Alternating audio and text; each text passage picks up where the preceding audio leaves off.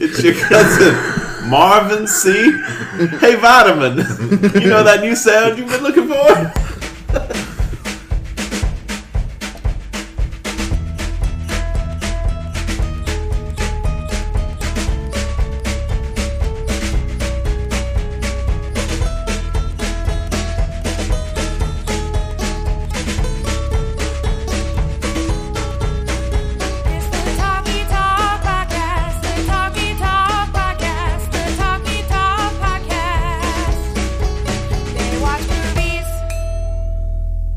Welcome to Talkie, the podcast for themediabias.com. Joining me today is Chris. Hello. TJ. Hey, hey.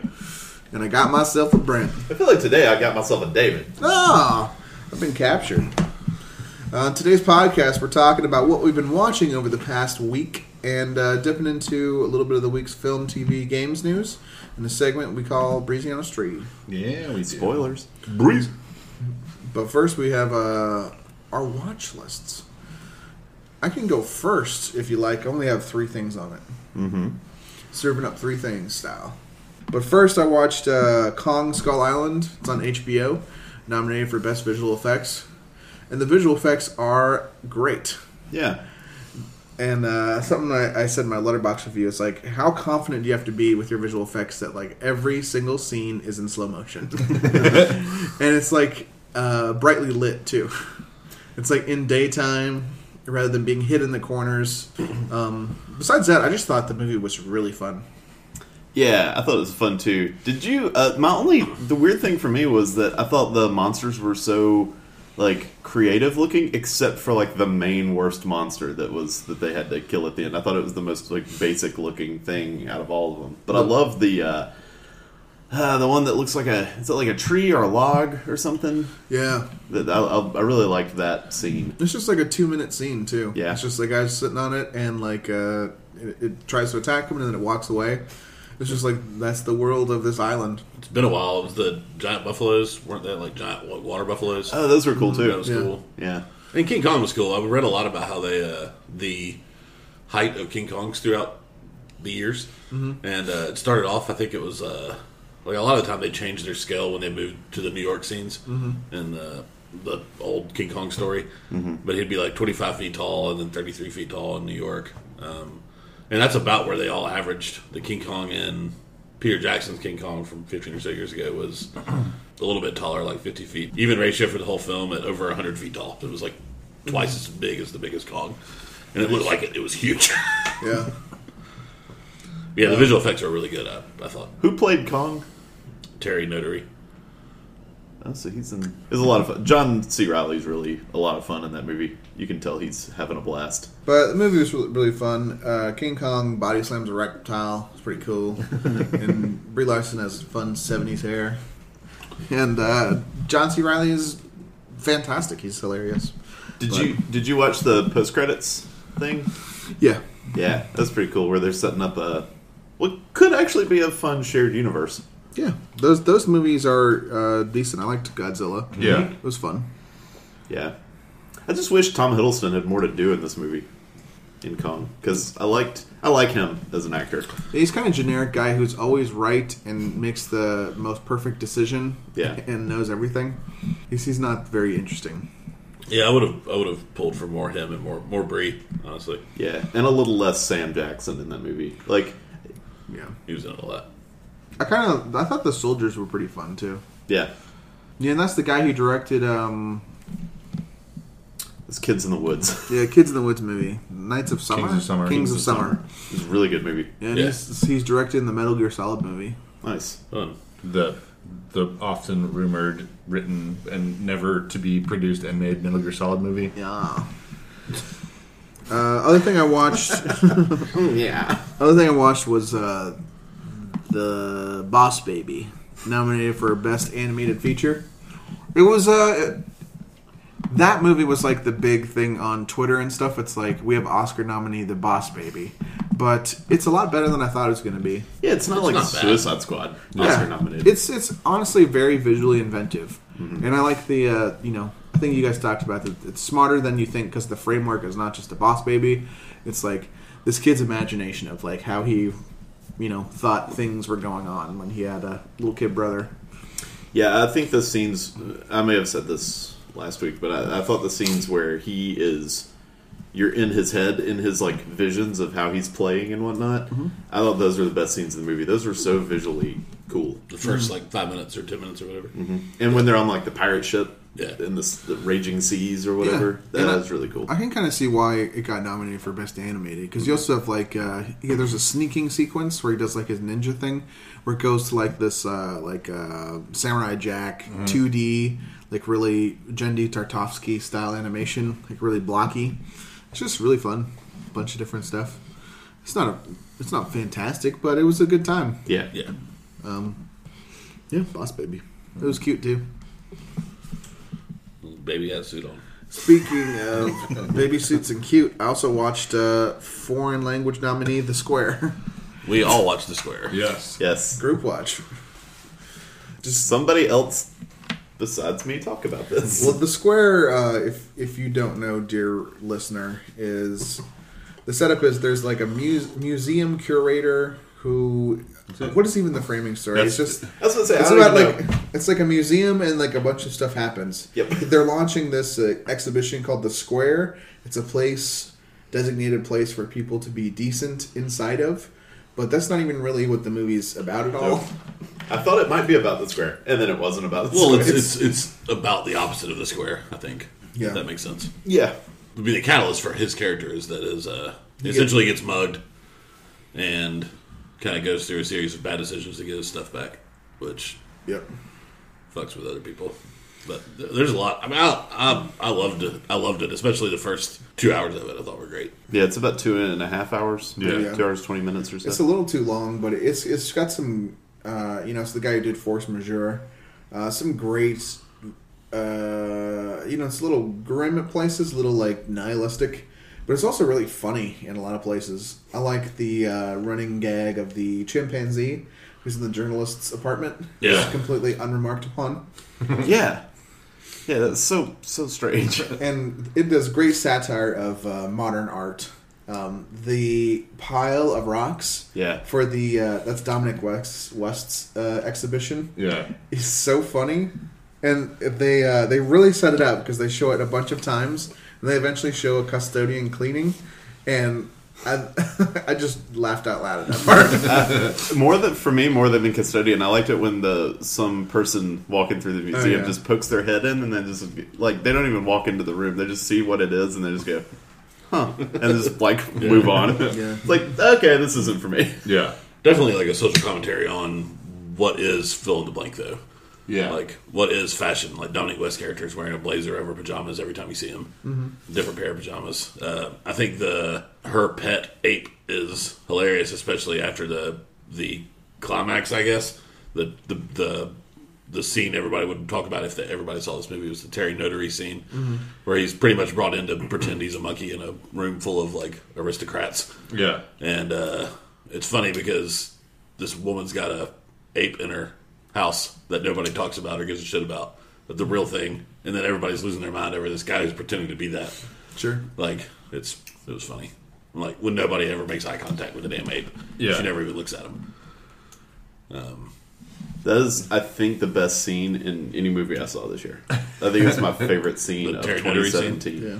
I keep talking about like some of my favorite scenes of the year, like Baby Driver and a whole bunch of stuff. I should really try to come up with a list because The Square probably wouldn't be in my top 10, but this scene is just so fantastic. It's a great like bystander effect scene where you're uncomfortable for the beginning part of it, where someone kind of gets chased off, but the end of it is truly uncomfortable. Yes. Yeah. And like there's so many parts for someone to help, and it takes them to the very end, and then it's like the exposing the savagery of these aristocrats. Even Yeah. it's really a complicated scene. And How much does it take for somebody to help? Like, what's the breaking point for them? Yeah. And it's pretty much like just before rape. Yeah. How much inhumanity can you shoulder before your humanity takes over? Right. Sort of. Because, I mean, they beat it over your head throughout the whole movie that everybody's fine saying no when somebody asks him for money. Yeah. You know? Yeah, and their reaction isn't even humanity at that point. Like, not to, They look like other That's apes. true. to spoil it. I mean, Yeah. Yeah. what do they become as a mob? Right. Right. It's just it's hard to formulate. I decided not that long ago, like a real opinion on it. I was affected by it, I guess. I thought it was really interesting. It's definitely a very loosely connected series of kind of stories, but Yeah. there's place for that also. It really is just a series of vignettes that just kind of poke fun at like upper crust life. And elitism. Yeah, like everyone in the movie is just a complete fucking fraud, but not in a way that's like the only benefit that they get from it is the perception of status. So it makes it difficult because like I liked it because I also like to poke fun at those things and giggle when people do the children's art is modern art. That stuff's amusing, but like as a movie, I don't know. But I really loved the individual like scenes and situations that made it up. I thought it was shot really well and acted well. Yeah. I was saying, I don't even know if the Terry Nutter scene is my favorite scene in this movie. I was really impressed by the choice made in the press conference. This is where I thought the movie should have probably ended. But where this guy's a fraud and he's lying again, saying like, yeah, I wasn't fired, it was a mutual decision. And then the press kind of turns on him like, you're our First Amendment guy. Yeah. Like, it's a bad advertisement video, but nobody should be canned for this because you should be able to do that if you want to. Yeah. And nobody was actually hurt, I think it's also like Blake's Bear, like there's no winning. There's no way to win. Yeah. Right. Because I think it's also a little bit of a commentary on it's a European film. It's like a Swedish film. So it means the Swedish government helped fund the movie. And I thought some of it's a little bit of a meta commentary. It's a lot of people were up in arms. It's like the government's money went into this video about this beggar, and the same kind of money goes into these little Swedish films which are about what? Right. What is the importance of funding art? Right. And even more meta, like who's to say what art is, which is what the first thing the movie touches on. Yeah. It's such a great tone-setting scene with Elizabeth Moss and Bang, I forget his last name. The interview Klaus. Yeah. But where she's like, well, you recently said that this, and like reads this string of like, obviously like college freshman level vocab terms. And he's just like clueless. He's like, can I see that? And then his answer is just like, if I took your purse and set it there because we're in a museum, is that art? Yeah. And it's like she clearly would have had follow-up questions because there's just the two questions. Right. She's like, okay, well, that's all I have. Right. Yeah, I was just going to echo what Chris said, which was, to me, it seemed like a collection of scenes more than a cohesive movie. And the scenes were of varying quality. None of them bad, but some of them great and some of them just fine. And it was certainly interesting. And even if I don't think it really came together well as a movie, I still think it's like a must-watch movie because it's just you're not going to see anything else like it. I think it's confrontational without being like shocking. It's just like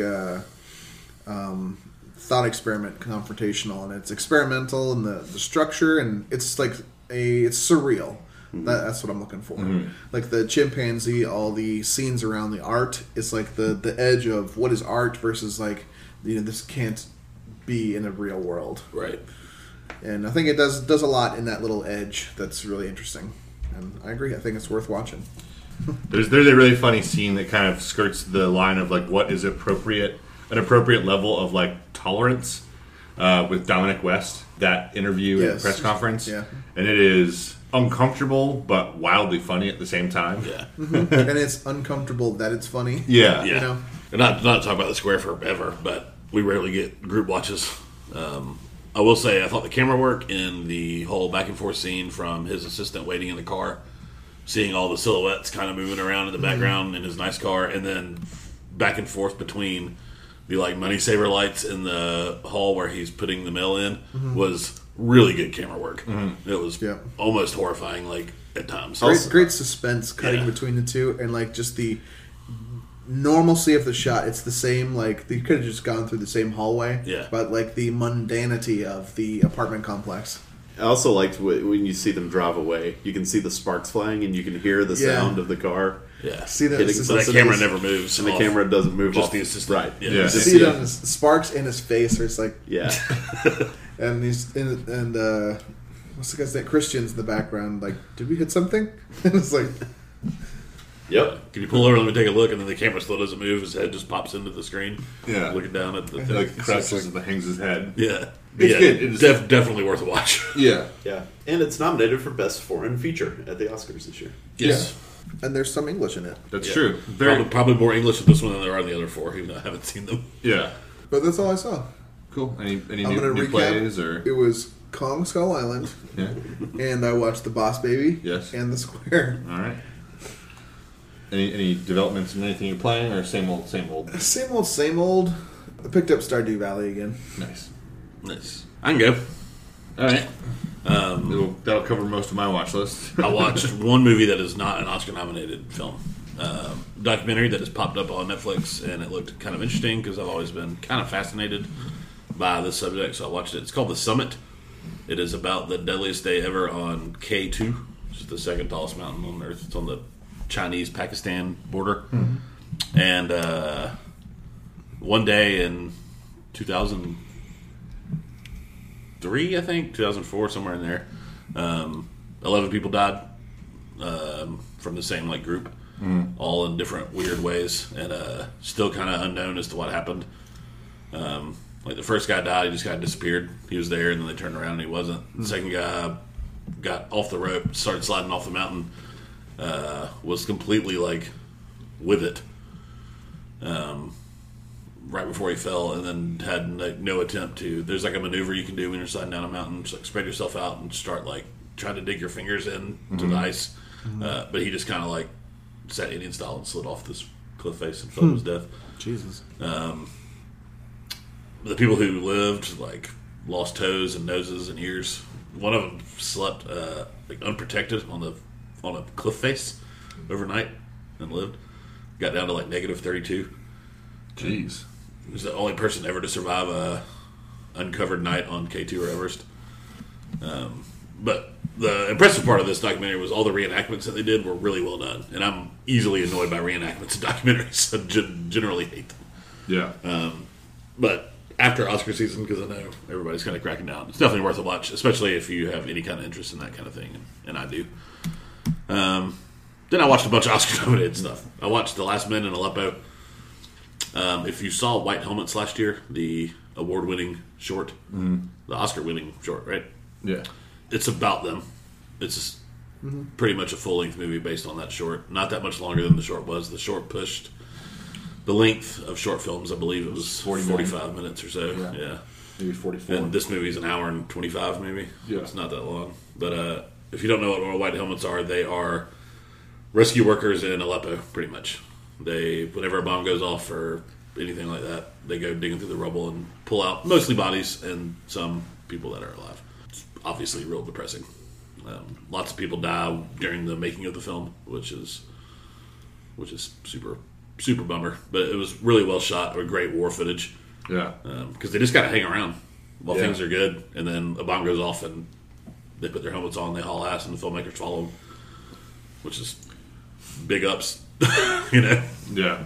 Having seen both, do you think that you can divide or point out a difference between the filmmaking in either, or No, I think you're very limited, yeah, with what you're allowed to If do. if someone didn't know anything about White Helmets, which one would you suggest? Is the short sufficient, or would you suggest them watch the longer one? I would suggest they watch the longer one. Okay. If they haven't seen the short. Right. Yeah. Yeah, and I feel bad saying this. I was telling Chris earlier, if you've seen the short and you're not trying to be like Oscar completionist like we all are, you could probably skip this one. And the reason I say I feel bad for that is it's different people's lives, different people dying, different filmmakers doing the same thing, but really important shit. Yeah. And good to know that these aren't the kind of people that are going to watch a documentary called Last Man in Aleppo about Muslims that save people's lives, but people to know most of it, there are really, really good people over there. Yeah. They're just fucked, kind of. It's important to know. Watch something that I think two of y'all saw. Watched War for the Planet of the Apes. Yep. Yeah. Did you finish it? No, but I was told the last minute. Okay. What happens in the last minute of the movie, Yeah. because that's what cut out. Yeah. Great. They find the Great Valley. Yeah, I told him it looked like Joshua Tree. That's where I assumed they went. Yeah, for me it was just Land Before Time. Yes. Yeah. I I thought it was really good. Really good movie. Yeah. I went into it from a weird spot. I saw Rise of the Planet of the Apes maybe like whenever it came out, like I've seen each one once when it came out. what, like 6 years ago, 7 years ago? Yeah, Rise came out in Probably 11. 2011, I think. Yeah. That's the James Franco one? Yeah. Yeah, I get them confused. Rise, Dawn, War. Yeah. I love Dawn, especially. I didn't see Dawn, so I had this gap in knowledge of like, you know, and I don't think it was essential, but They explain to you. yeah. There's an ape who kind of instigates some bullshit and makes the war worse. Yeah, and there's plenty of title crawl, and I think they accounted for it because the very beginning of the movie, they like kind of list the events that happened, and then making in bold the word from the title that's different, Rise, Dawn, War, on the scene where they show like the explanatory shit. So like there was one particular like text box that was like, it was dawn on blah, blah, blah. And I was just like, oh, I should read that and just get caught up immediately. Yeah. That's cool the way they did that. Yeah. Caught you up on the movies that came before. Yeah. I needed it. Yeah, I couldn't remember the specifics from Dawn. Yeah, me I just either. remembered that I loved Dawn of the Planet of the Apes. Yeah. I really would like to rewatch that at some point because I thought it was the best of the three. And I remember thinking that, what's his name? The motion capture guy. Andy Serkis? Andy Serkis should have been, I thought he could have been nominated for an Oscar for Dawn. Like, I thought he was that good in Dawn. He's just as good in this, in my opinion, too.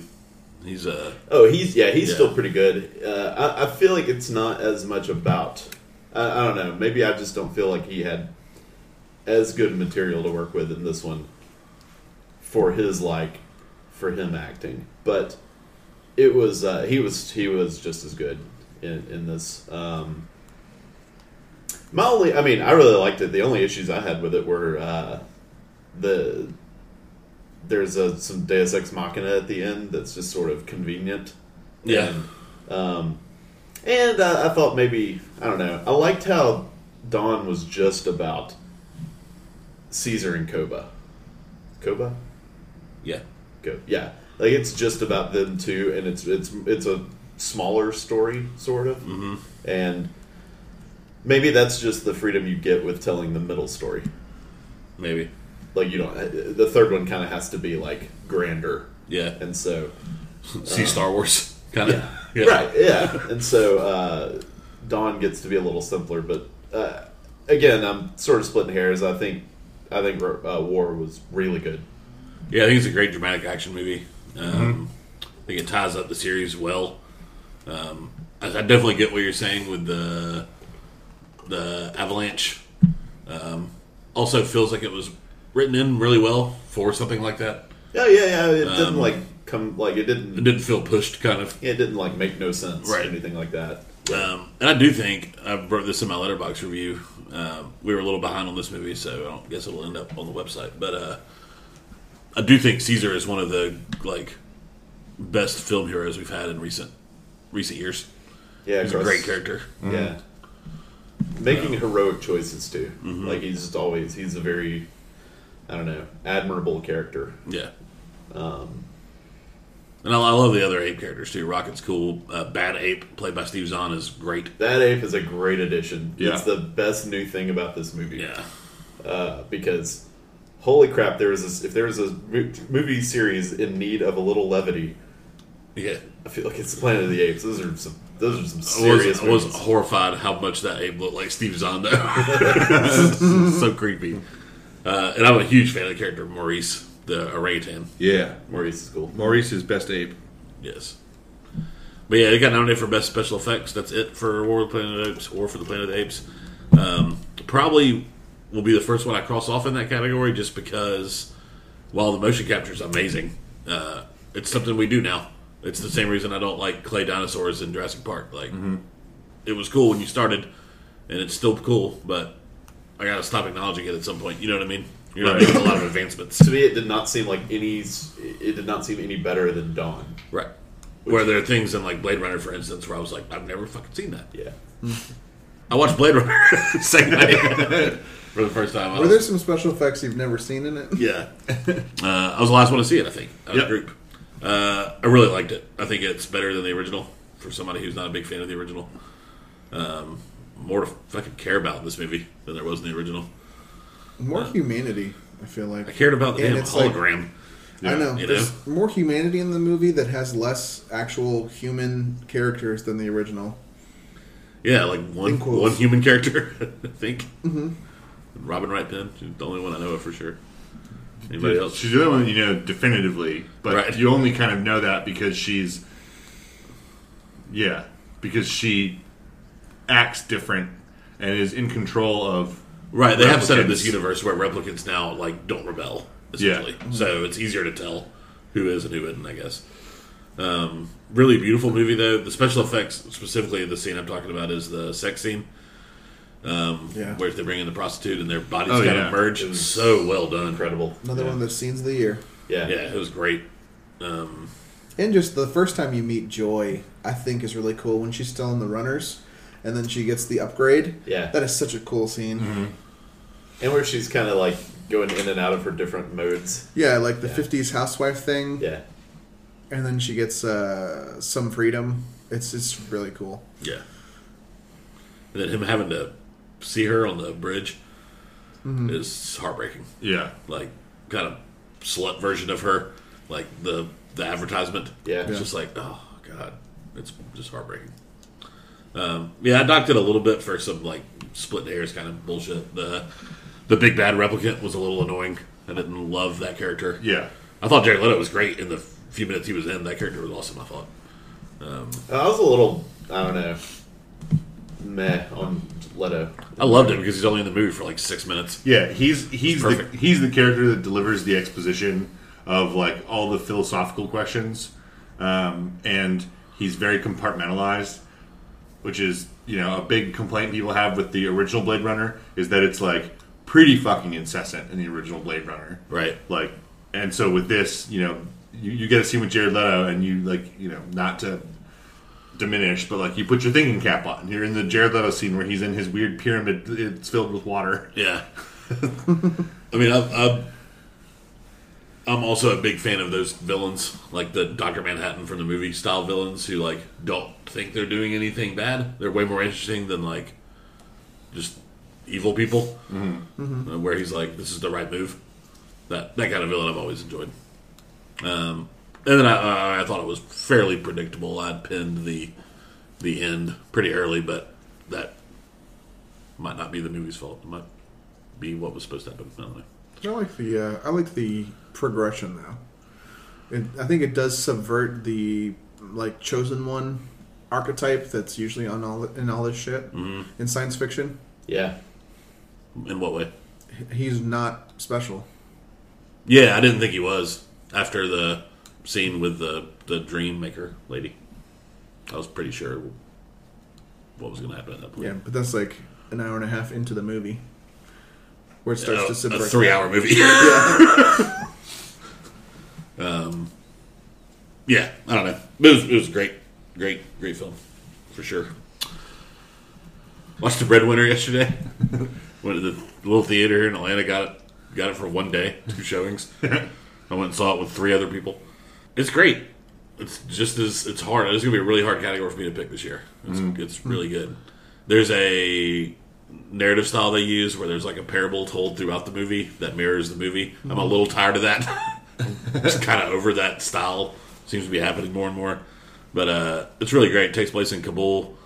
Taliban arrests this girl's father, and she pretends to be a boy, which is apparently a thing that happens a lot over there with kids, so they can like be able to go to market if they don't have a man in the house. Because women can't leave the house; they can't be out without a man.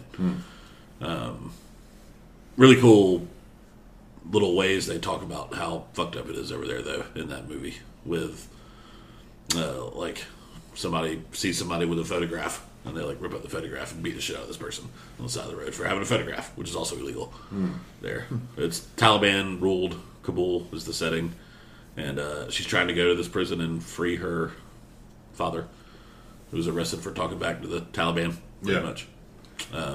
It's an hour and 20 minutes long. It's real feel good and the best animated category.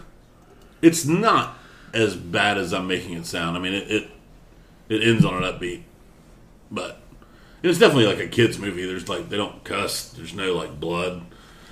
It's just kind of like, this is normal over there. You know what I mean? Nothing you have said about it so far makes it seem like a kid's movie. I mean, yeah, no, I mean, yeah, in the way that, I mean, yeah, if you got to make sure your kid's good with like people knowing they go to jail, but also I feel like kids who live there would watch this and be like, oh yeah, yeah, that's the norm. You know, there's nothing crazy happening on this movie. Yeah, and there's a bunch of like Disney stuff that and cartoons that we grew up with. That starts off with, you know, there's an orphan who's like essentially being tortured. When you think about it, goes off and does their own adventure, or there's some person who's, you know, in some kind of dire straits. It's just a translation. Yeah, or I mean, I think it's more than hinted at that like Fievel and his family in An American Tale are like survivors of the Holocaust. Yes. Right. Yeah, I definitely recommend Breadwinner though. It's good. Animation's really cool, especially in the parable part, the fable, the fairy tale. Is it hand drawn style? Appears to be. Okay. The fable part is more like 2D animation versus the like 3D animation of the live action part, if you will. But it's really good if y'all get a chance to watch it. I don't know that you will, but it's great. I'd love to see it. I like that what that studio does. Secret of Kells. Yeah, I wonder if they're just gonna like keep picking like nationalities and kind of focus on them for a movie. Like, let's tell a movie about like Irish history, sort of like what's going on there. Yeah, now we'll do one with Middle Eastern. They're an Irish Irish or a Welsh studio. I'm not sure. They're somewhere. I think they're Irish. On the Isles. But that's just from reading the like crew credits and not seeing a bunch of Welsh names. I could be wrong. Could be Welsh. What are the two other ones that got nominated? The Secret of Kells and Song of the Sea. Yeah. Watch a short called Heaven is a Traffic Jam on the 405. It's about 35 minutes long. It's on YouTube. Check it out. It's about a severely autistic woman who's one of the best papier-mâché artists in the country, essentially. And it goes... It's got some, like, weird... not weird, sad intro, kind of talking about her family. Her dad was an asshole. And she's, I mean, just, like, the worst kind of autistic you can think of. Still being able to talk a little. But there are subtitles while she's talking because you can't really make it out. Did you say it was documentary or live action? Documentary. Okay. And it's pretty much just interviewing her and talking about how the title comes from, like, her, she calls it her heaven, is listening to music and, like, traffic jams on the 405. She can drive now, and she just likes going and sitting in traffic, listening to music. All right. Yep. And the first papier-mâché, though, thing you see, like, I had to pause it and, like, look at it hard because I thought it was a picture of John Lennon. It was amazing. And she's really, really good. Wow. So definitely check that out on YouTube when you have not a lot of time at all. Like I said, 35 minutes. It's a Doc Short nominee. And maybe don't watch it first because I bet the other ones aren't going to be as uplifting and happy. So save that for when you're, like, mid-cry. And I watched something that at least two of y'all have seen. Strong Island I watched last night. I saw it. Yeah. Before. Yeah, you saw it last podcast, right? Yeah. Chris has seen it. I saw it. No. It's almost not even a documentary. It's like a confessional. Yeah. Therapy session. Mm-hmm. Yeah, that's a good way to say it. Yeah, and that also, that lens might also clarify some of the perceived problems I have with it. I'm so used to documentaries having a goal. There is a motive behind why they're making this movie that is anything but catharsis of the filmmaker. Like White Helmets / Last Man in Aleppo. They're like bringing awareness to unsung heroes. Mm-hmm. And as much as they want to avoid it, it's impossible to not politicize that picture. And most documentaries just have that thrust. I'm going to talk about Icarus and Abacus in a second, but like there's a very clear goal for the filmmaker in that. But the question I kept coming back to, because it is just segments of Yancey Ford's life, is what was the point of putting like lots of like contradictory statements about, you know, the brother's crime or not crime, or, you know, the attendant circumstances that led to his death, and you know, shifting the focus from these seemingly congruent stories to just entirely irrelevant stories. And if I think of it like, you know, Yancey Ford wanted to make a movie that was focused on his revelation about his brother who died, and the week that he finally got heard back from the detective about what the grand jury's decision was. It's not about the grand jury's decision that he disagreed with it or thought it would go another way, but just him hearing it. I don't know. Yeah, it's interesting. I feel like it was, you know, one of the first things in the story. Me and Chris talked a little bit about this yesterday. It's like, I don't want to talk about the death of Ford. I want to talk about the life of Ford. Yeah. And I feel like maybe since the grand jury kind of saw enough there to think it was self-defense, so there was no crime committed, which is what happened, right? Am I speaking correctly on that? That they decided it was self-defense because of some history Ford had. Sounded like with and without the shooter. Yeah. I mean, with the shooter and other people around. Right. And I feel like maybe she didn't want that to be what he is known for. Yeah, because he saved a DA on the Yeah. street. I mean, because of him, this guy's alive, you know? And he went and... because of him, Yancey is the person that he is. Yeah. I totally forgot about that part. It's just so unconnected. It is. And you know, he's applying to be, I think the tale about the corrections officer, you know, he's applying to be a corrections officer, and the irony in, like, he's not a criminal. He's trying He got hired. Yeah. Well, he was in one of the few, because it's not a very light movie. It is very intense. Yeah. It is a dirge. Yeah, but one of the moments of levity is when he pulls up the corrections, like the notices back saying, like, you have X number of days to get under this weight, and like reading the journal of William Ford. Yeah. Reading his journal where he's got this like weight loss plan, and then he fails the physical because he's overweight, and then they find the appeal letter that he had filed for physical fitness, and Yancey's reading it and is like, so he would have been dead 6 weeks by now, but at least he was medically fit. Yeah. Like, I didn't think that played as light for me. I thought that was meant to be tragic. it's one of the times. Well, sure, but I mean, she chuckled at it even. Yeah. The physically fit part. Not Yeah. that he got in. yeah, Not that he was hired. it's one of the few times that a She smile made a joke. breaks Yeah. across his face. He made a joke, yeah, sorry. It's, I don't know. That was...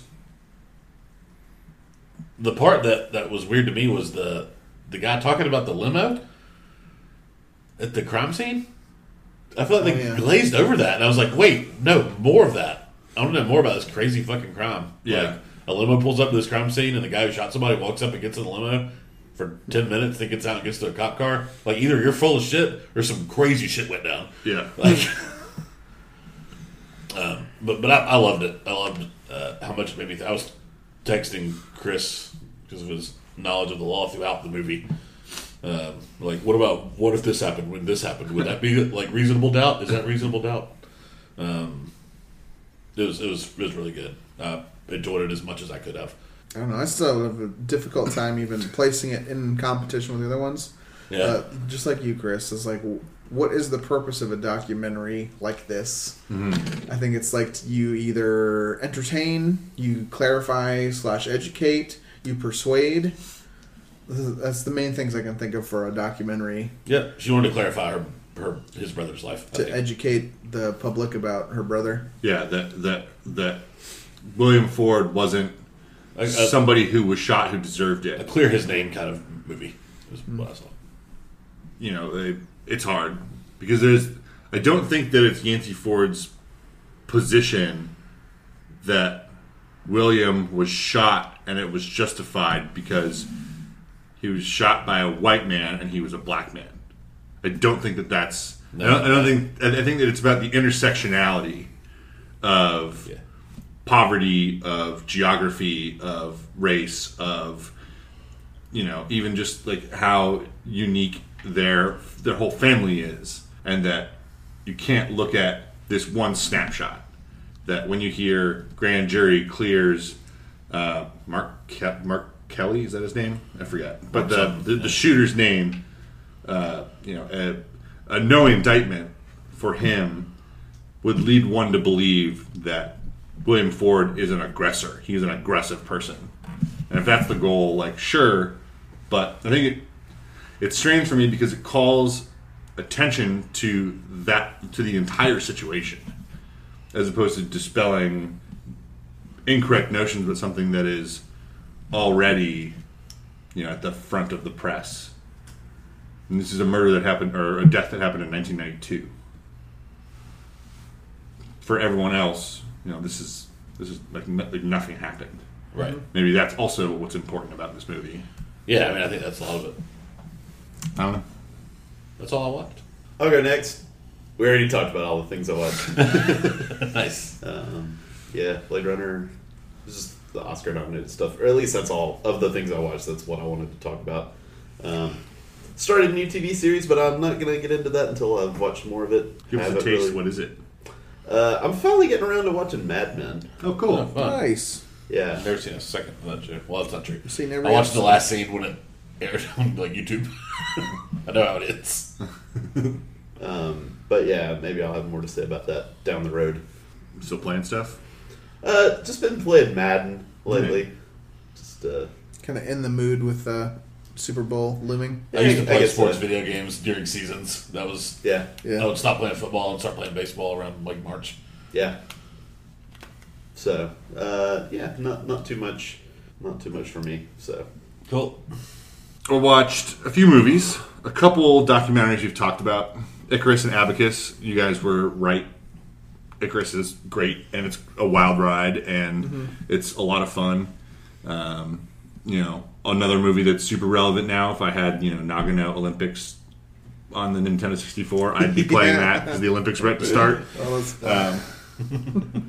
But yeah, Icarus is really good. It's the documentary that I've seen so far that I will recommend to anybody, regardless of emotional, like, affecting nature. It's an emotion neutral movie.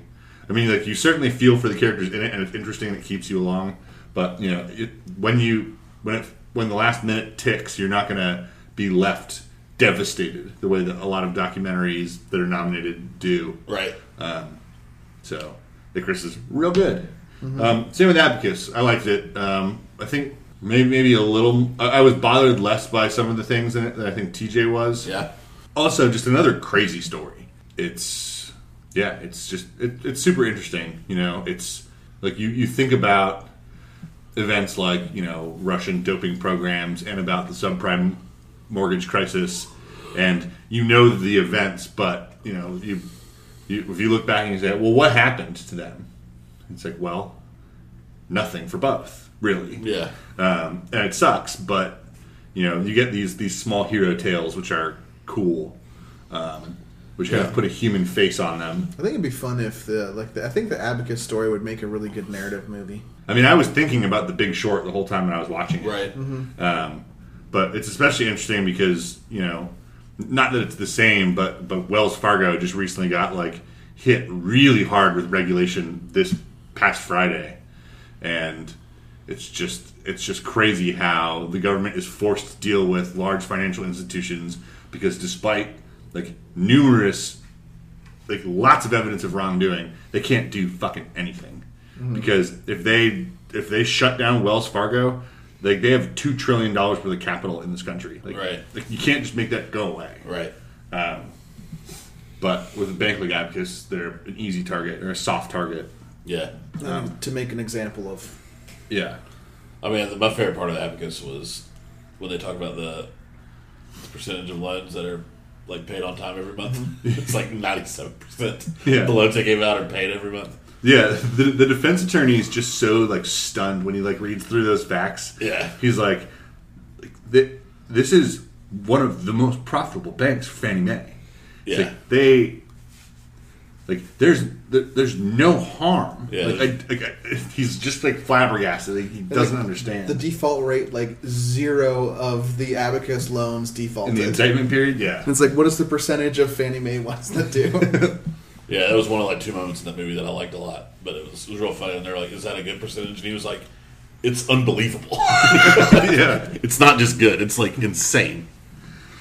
And then I watched. Also, like the challenge at the end. There's the Asian activist in the community. Don it's like Lee, this is like a great triumph, but who has the legal defense to, make things fair? Yeah. Who has $10 million over a course of like 5 years to do this? Yeah. It was also funny because he's one of the first people who's like, they thought they picked a soft target, but they didn't realize, like, the bank they picked was a family full of lawyers. Yeah.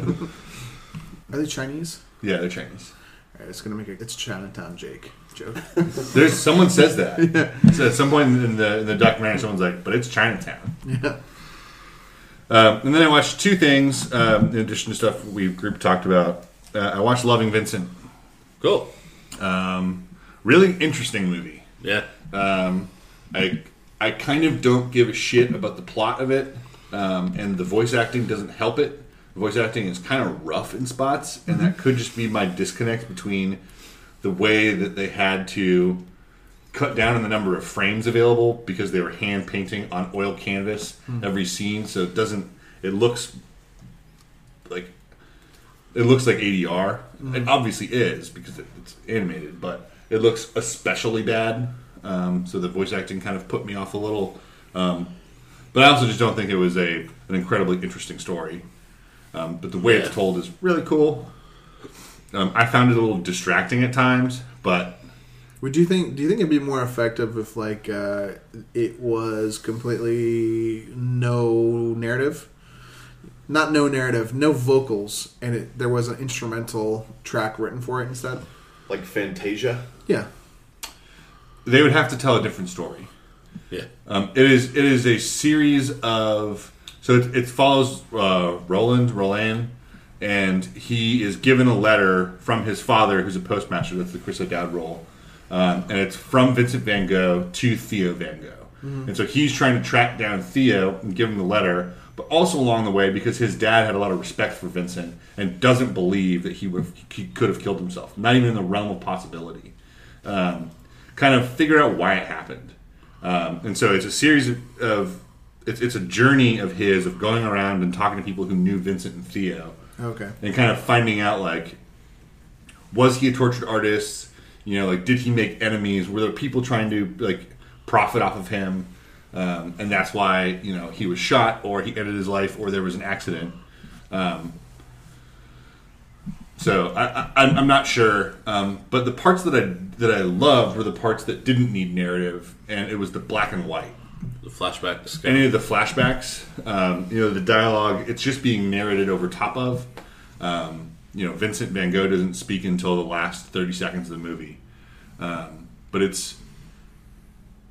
But the end credits are really cool. The end credits are really cool. Where it's like, these are the paintings Vincent drew of all these people he had come across. Yeah, even if there you're are not... characters in the movie you just watched. It was neat. Even if you're not a big fan of art, you will look at a character who's on screen, who, like John Sessions' character... Mm-hmm.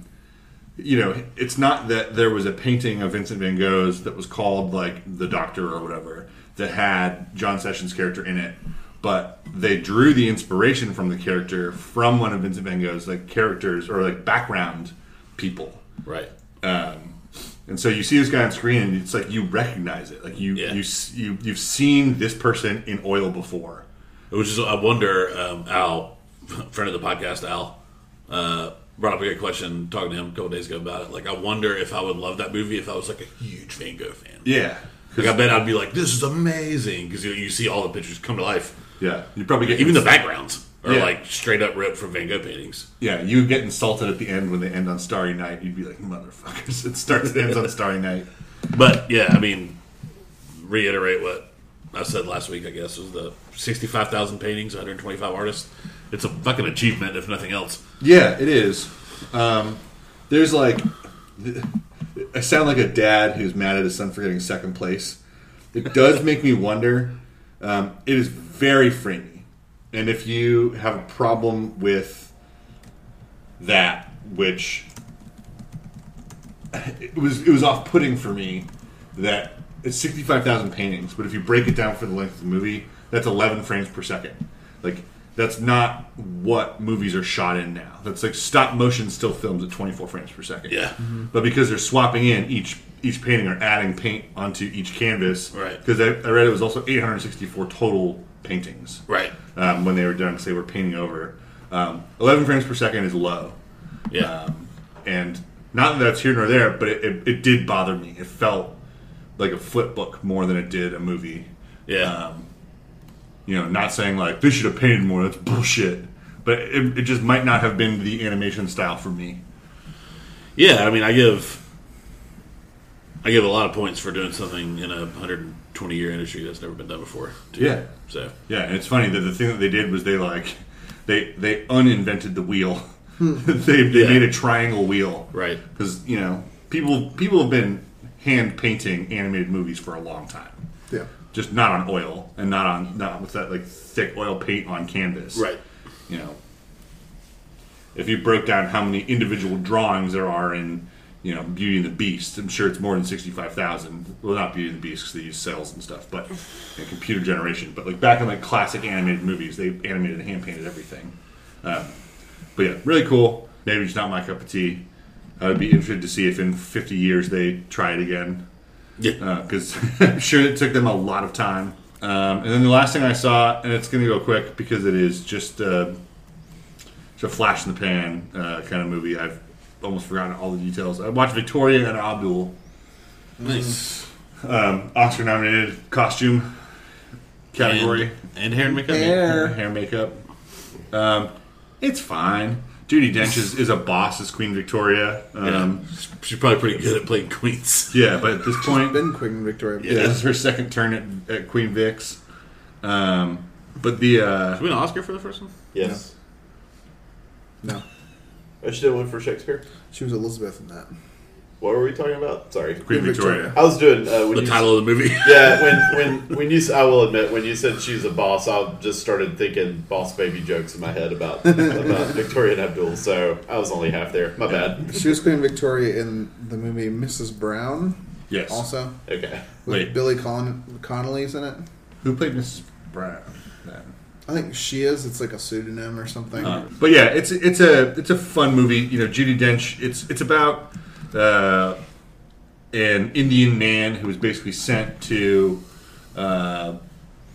Buckingham Palace on the Jubilee of the Queen to present like some like fucking token bullshit, and he's given a bunch of rules and doesn't obey them.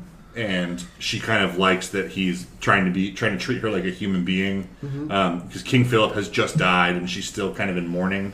She was in mourning until the end of her life, and he's treating her not like the queen, but as somebody has interesting stories to tell and wants to hear interesting stories, and not some Fabergé egg you put up on a shelf.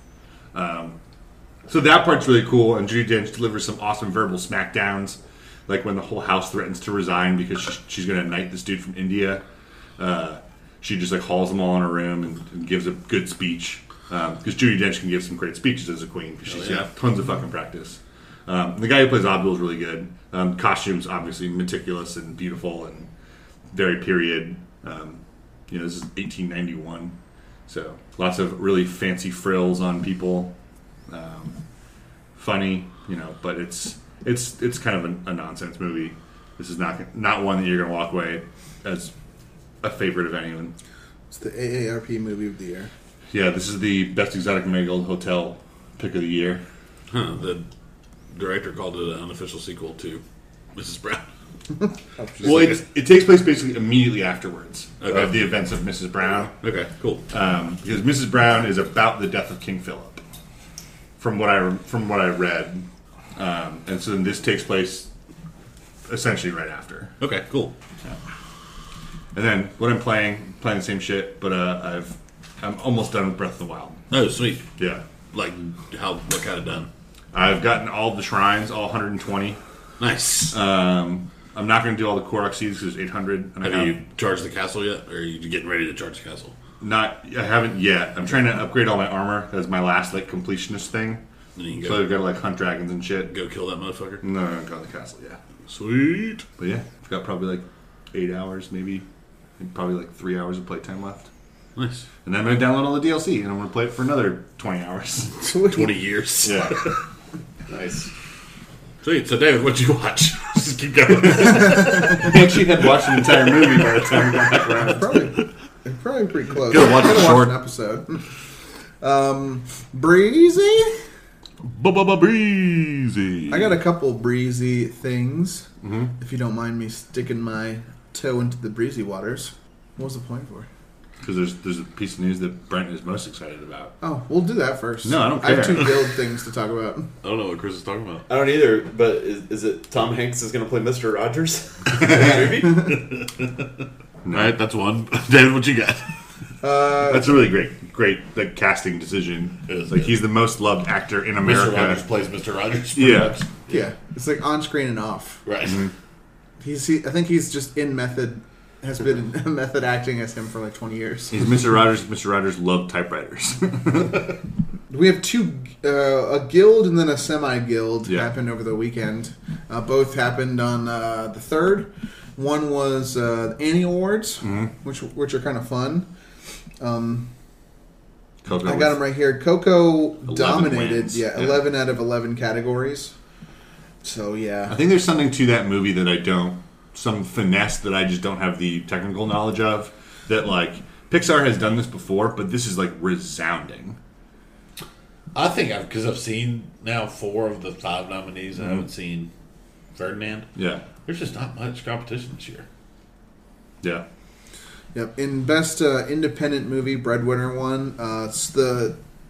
You also have the 2 animated shorts going against each other.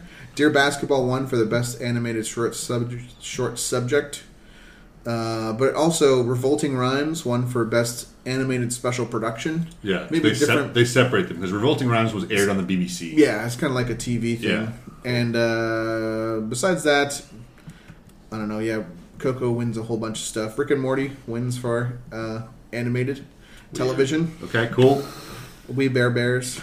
And a bunch of stuff that. That's a fun show. But character animation and live action, War for the Planet of the Apes won in the Nice. Annies, and Cuphead won for video game.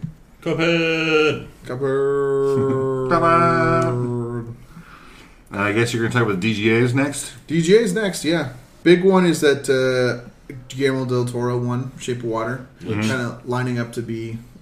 I think it officially Front runner makes it a crazy upset if he doesn't win Best Director at the Academy Awards. Yep. So it's either going to be another split year or it's going to be a Shape of Water just year this year. Be interesting to see. Jordan Peele got first time. Besides that, For best documentary, I remember seeing this in a lot of lists, but I don't understand how City of Ghosts didn't make the Academy cut because it won the DGA for best documentary. yeah, it is weird. I thought it was going to make it, but it didn't. Handmaid's Tale, Veep, Big Little Lies, still winners of everything. Yep. And then the thing that I thought was one of the predictions I got wrong was for Variety Talk News Sports specials, the Directors Guild Awards gave it to the 89th Annual Academy Awards. I think that was one of the ones I missed. Yeah, it was the one that I missed because I just I missed documentary. I missed 2. that's so masturbatory. All these directors who are nominated for Oscars giving the award to the Oscars from the previous year. I don't know. I got that one. I went wild and I did Christopher Nolan, his 4th DGA, and only his first Academy Award. I just thought it'd be fun to pick something different. Yeah. So, by the time you beloved listeners are hearing this, you will have probably already had access to Solo's first trailer, which is dropping Monday, February 5th on Good Morning America. So not in halftime of the Super Bowl? Apparently not during the Super Bowl, but during Good Morning America. The most watched Good Morning America of... Yeah. I wonder if that's going to be true. I wonder if it's going to be like a surprise. At the Super Bowl? Yeah. That's what I'm thinking. There is a... Mission Impossible also has a new trailer coming. I think it's Super Bowl trailer. What is it called? It's got some strange name because it's a Mission Impossible movie. I just know it as Mission Impossible 6. Mission Impossible Ghost Nation. No, it's something. Rogue Protocol. They just start changing up the words. Mission Impossible, can't Google a Star Wars story. Can't Google MI6. That's the actual thing. You're on a list now, man.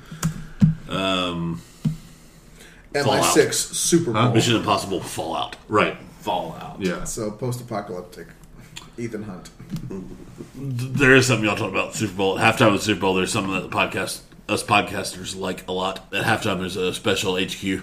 Yeah. 15 questions, $20,000, the most they've ever given away. Yeah. Wow. So and we're going to be at a Super Bowl party with like 25 trivia people. Yeah. So hopefully somebody wins something. And it'll be the first time I get to play. I'm excited. Nice.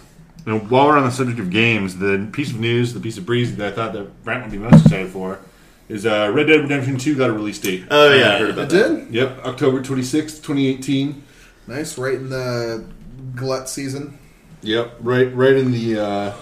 we release games here because we want them to get best end of year awards. Yep. But I will... I will make a bet that it does not release October 26th, I was going to 2018. ask you, it's like, do you think that's actually going to be in that slot? I would, yeah. I Rockstar especially is like... infamous for pushing. Which is good. I mean, they deliver... Well, they still deliver pretty buggy games, but... Yeah. They deliver pretty great games as well. Yeah. But so, RDR2, slated for end of October. Audio. I think it'd be fun for us to talk about what our favorite moments of the Solo trailer were, having not seen it. My favorite one is when they say about making the Kessel Run, and then everyone just starts cheering in the theater, even though you're watching it at home. Yeah, where there's You like, run to a theater they're and like, start cheering. that's going to take at least 14 parsecs. How many parsecs is that? I thought it was weird that they focused so much on the previous relationship that sets up the context for Han shooting first. Like, they don't need a backstory of Han and Greedo, right? Yeah. I do like Could be Greedo's third Star Wars movie. He's Baby Greedo. He's cast as in Phantom Menace as Baby Greedo. Remember when Han Solo goes over to Lando and he's like, "What's the name of that ship you got? I like it." I'm Yeah. calling it the Bicentennial Falcon. But what if you dropped the... It's the Gen X Falcon. It's the Era Pigeon.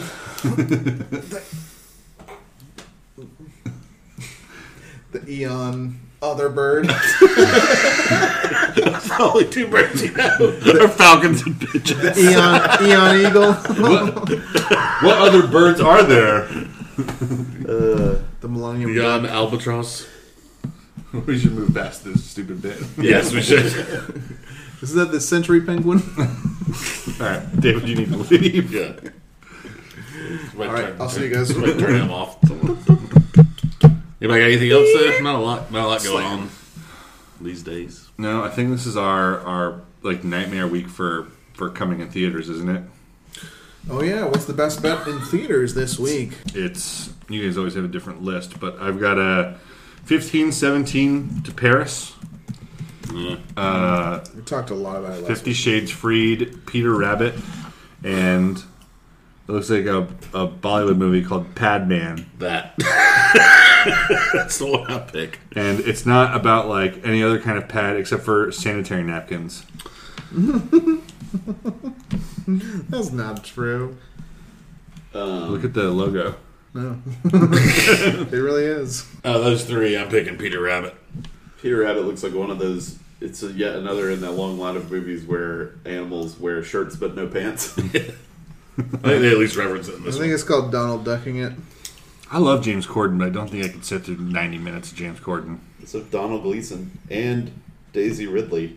So She's a voice, I believe.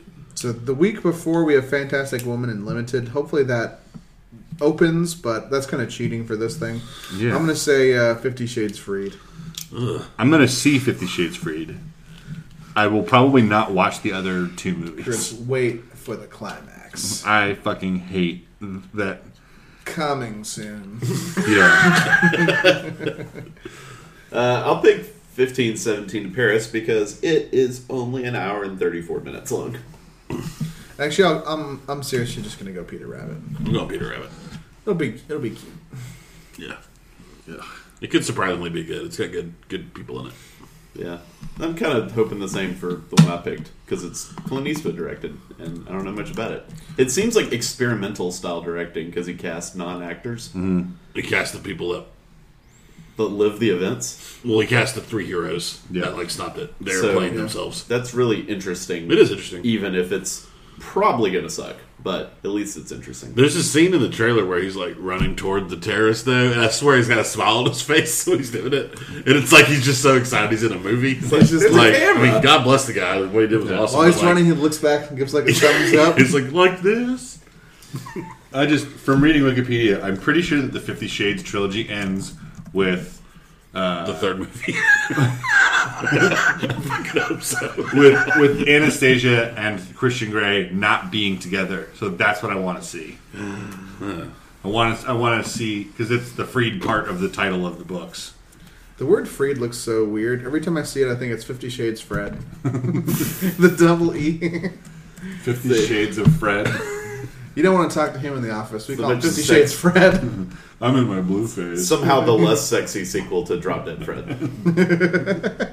I like that movie when I was a kid. And Peter Rabbit's getting mediocre reviews. Yeah. Just see Paddington again. Well, you see Paddington too. None of us have. We have a damn movie podcast, so we haven't seen the greatest movie of all time. Yep. I'm sure Paddington is still in theaters, so dear listener, see it for the 4th or 5th time at this point. Yeah. It's not the greatest movie of all time. It is the least offensive movie. It's true. The least disliked. I don't know. But some people hate bears. It's true. All right, so that does it, right? It's gonna make it. But this was Talkie Talk, the podcast for the media bias. Please visit the site and see our stuff. Connect with us on Twitter, Gmail, our Facebook groups, our Facebook page. Love to hear from you. Please subscribe to the podcast, give us a rating, and check us out. I want to say thanks to Will Walkers for providing the intro music. Thanks. And thanks to Burrito for providing the outro music. You guys are like the perfect sine and cosine wave at the same time. Yeah, no, we are because it's a solid brick. Yeah. I want to say thanks to you guys for listening, and see you on the flippy flip. Ba ba ba. See you on the flip. See you on the flippity flop. Oh, I'll see you at another time. Kicking rocks down old dusty roads. Small town slowpokes, long time ago. Kicking out records of all the things that I know. All the things that